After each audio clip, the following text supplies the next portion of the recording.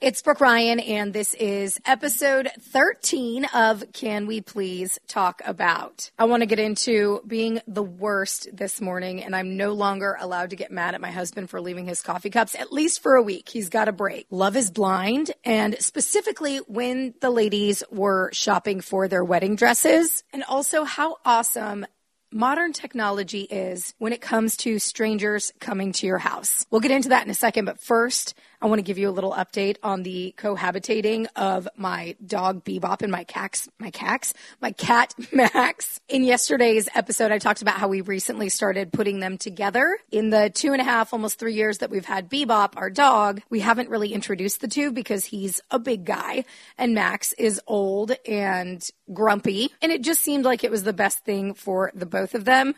Well, yesterday they were together all afternoon, all day long, basically up until they went to bed. And it wasn't until they went to bed that Max got all kinds of angry old man get off my lawn when he was standing on the stairs and Bebop was told to go up to his crate to go to bed and Max didn't want to let him pass. Bebop went anyways, and Max legit swatted at him while he was going up the stairs. It was really funny, but really sad considering Bebop weighs 60 pounds and Max, he's a pretty hefty cat. He probably is about 16, 17 pounds, but they're getting along great, even so much so that we took a nap together yesterday. I take a nap almost every day when I get home from work. And when I lay there, Bebop always lays on the inside of the couch. I'm on the outside of it. He's on the inside. And he lays closest to the pillows and towards my side.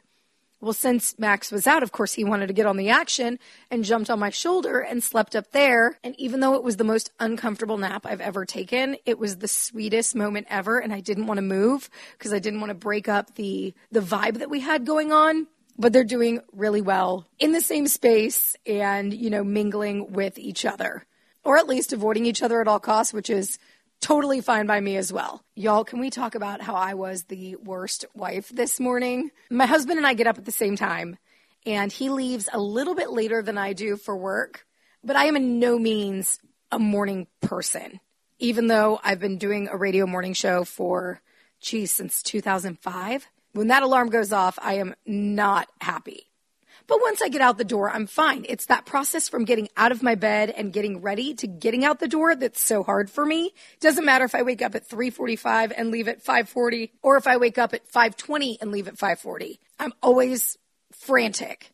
So this morning, as I was getting ready to leave, I came downstairs, grabbed all my stuff, and like most people, we use the dining room table, the formal one, not as a place to sit and eat, because, geez, why would you do that when you can sit on the couch with a coffee table and use that as your formal table? But we use our formal table as the place that we kind of store our items that we're grabbing the next day. So Jim had his lunch placed there. I had my work bag. He had his phone. I had my phone in my pocket, not really realizing it was there. And we both have black phone cases. Our phones are about the same size.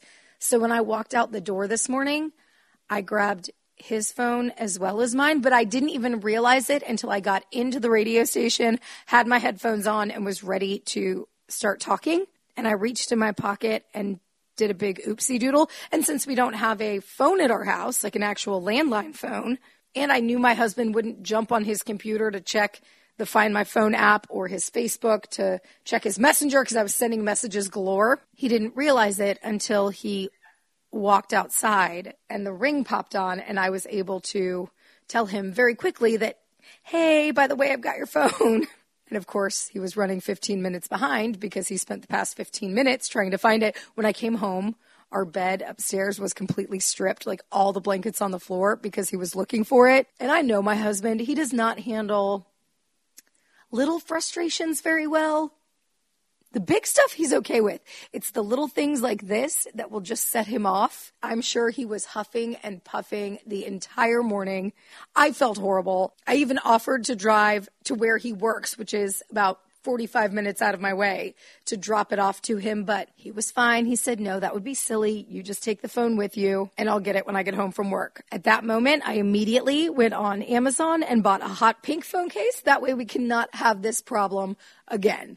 And like I said, I'm not allowed to bitch about the coffee cups and the protein shake cups that he left in the sink today, as opposed to putting them in the dirty dishwasher that needed to be ran and only needed a few more items in it. But I'm not going to bitch about it because I took his phone this morning, right? Okay, now let's talk about Love is Blind. Yesterday, y'all, I spent 7 hours watching this show. That means 7 episodes up to the Meet the Parents episode. And then today when I got home, I even watched the Try on the Wedding Dress episode. I am completely obsessed. But one thing really stuck out to me. When they were trying on the wedding dresses, each girl, woman, I need to stop saying girl. They're grown-ass ladies.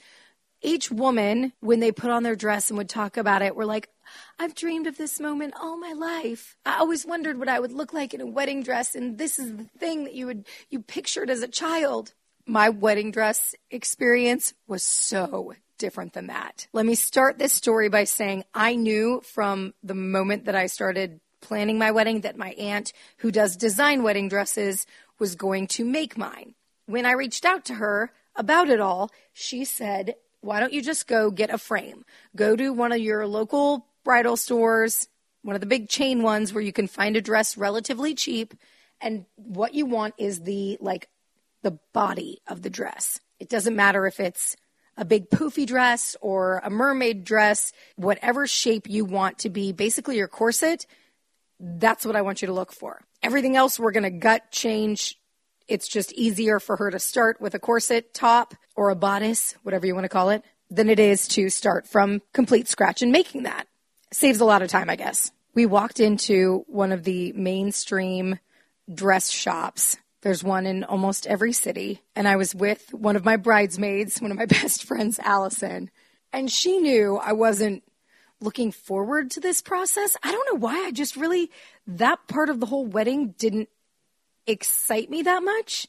And we walked into the store, and first we found the bridesmaids' dresses. I was like, perfect. I just want this color, orange. Yes, we had orange and white. Go Vols. We're Tennessee fans.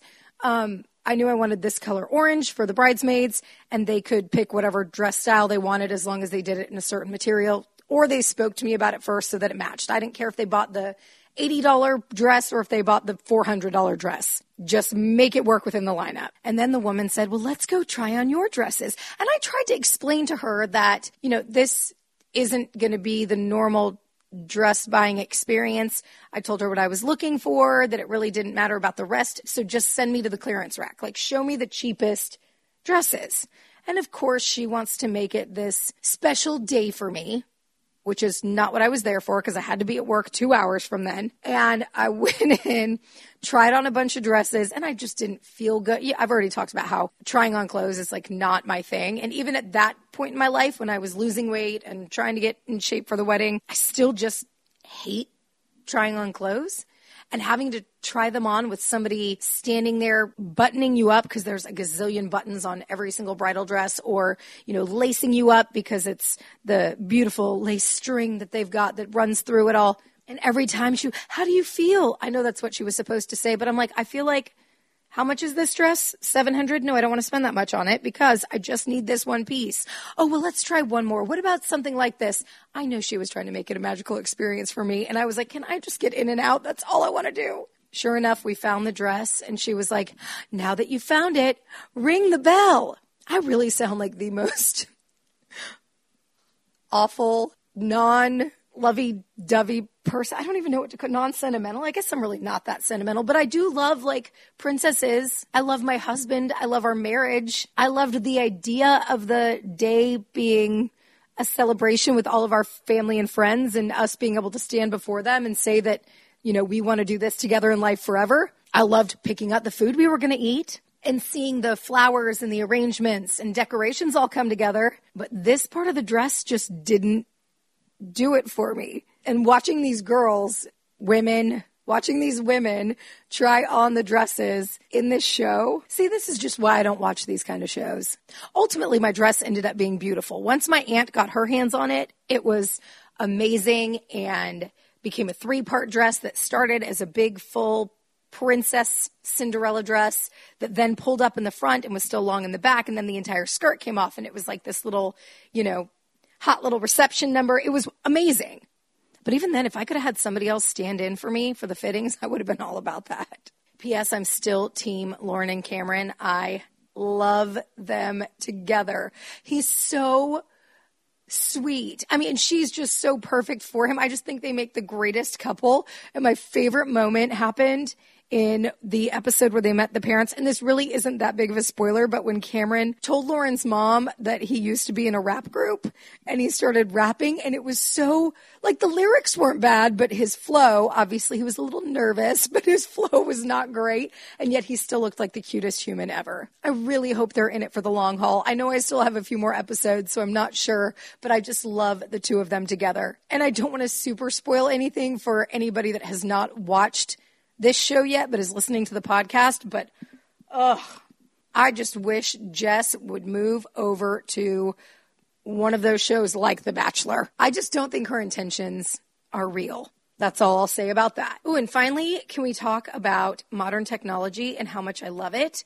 Being that I watch so much true crime shows and listen to so many podcasts about true crime, I think I'm a little more cautious than most people that don't listen to that stuff or watch that stuff. So when I have people come to my house, whether it's because they're buying something that I'm selling off Facebook Market or delivering something, I like to have them stand in front of the ring that we have at our door. That way we just get a clear shot of their face just in case anything happens. But today we have a technician at the house who is cleaning out my air conditioning system and kind of just doing a tune-up and letting us know if there's anything we can do to prevent it from breaking, because everything else in my house seems to break, or ultimately find out when we're going to have to replace it. And before Josh got here, the company, Preferred Home Services, sent me a text message, and this is what they said, along with a photo of Josh. Josh brings with him 7 years of experience and level of certification that provide accurate diagnostics and professional service. Awesome. Glad to get to know about his professional background, right? That's good to know. Then they go on to kind of make it a little bit more personal. As a newlywed, he enjoys time with his family, indulging in self-help books, and playing basketball with friends. Ask me my favorite instrument to play. And then it says, feel free to call our office if you have any questions. We look forward to servicing your place soon. So I knew before he showed up here that 1, he had a lot of experience in this, 2, what he looks like, and 3, a little bit about him that didn't make it awkward when he walked in. I still made him stand at the ring for a second. You know, you always got to make sure you get that picture, even though I've got it in my phone. But when he came inside and was asking about where the different filters were located and, you know, asked me to show him the upstairs filters because we've got a 2-story, I did all of that. But during that kind of weird, quiet moment, to break the silence, I had Love is Blind, obviously, on pause in my living room. And when he walked by, I knew he saw it. So I acknowledged it and I was like, hey, I don't know if you've seen Love is Blind. I saw that you're newly married, but I'm not sure if that's something your partner's into. You might want to get on it if you haven't, because it's a really great show. My husband won't watch it yet, but I know I'm going to bring him to that place. And it was just like a really good icebreaker. And I can't wait to find out what instrument he plays or what self-help books he reads, because I probably need some of those. I just think it's so important for companies to make people feel comfortable when they're coming to either do a service inside your house, or even I've seen it with the auto places that come and will replace your windshield. They'll let you know who's coming and send you a text message and keep you updated, you know, as to when they're going to be there. And so you know who's showing up, when they're going to show up. Now, does that prevent everything from happening? Is it the ultimate safety measure of all time to make sure that you're going to be fine? No, but it's nice to have that little peace of mind. So thank you, Preferred Home Services. If you ever have anything that you want me to talk about or you want us to talk about, please message me on social media. It's Brooke Ryan. This was episode 13 of Can We Please Talk About?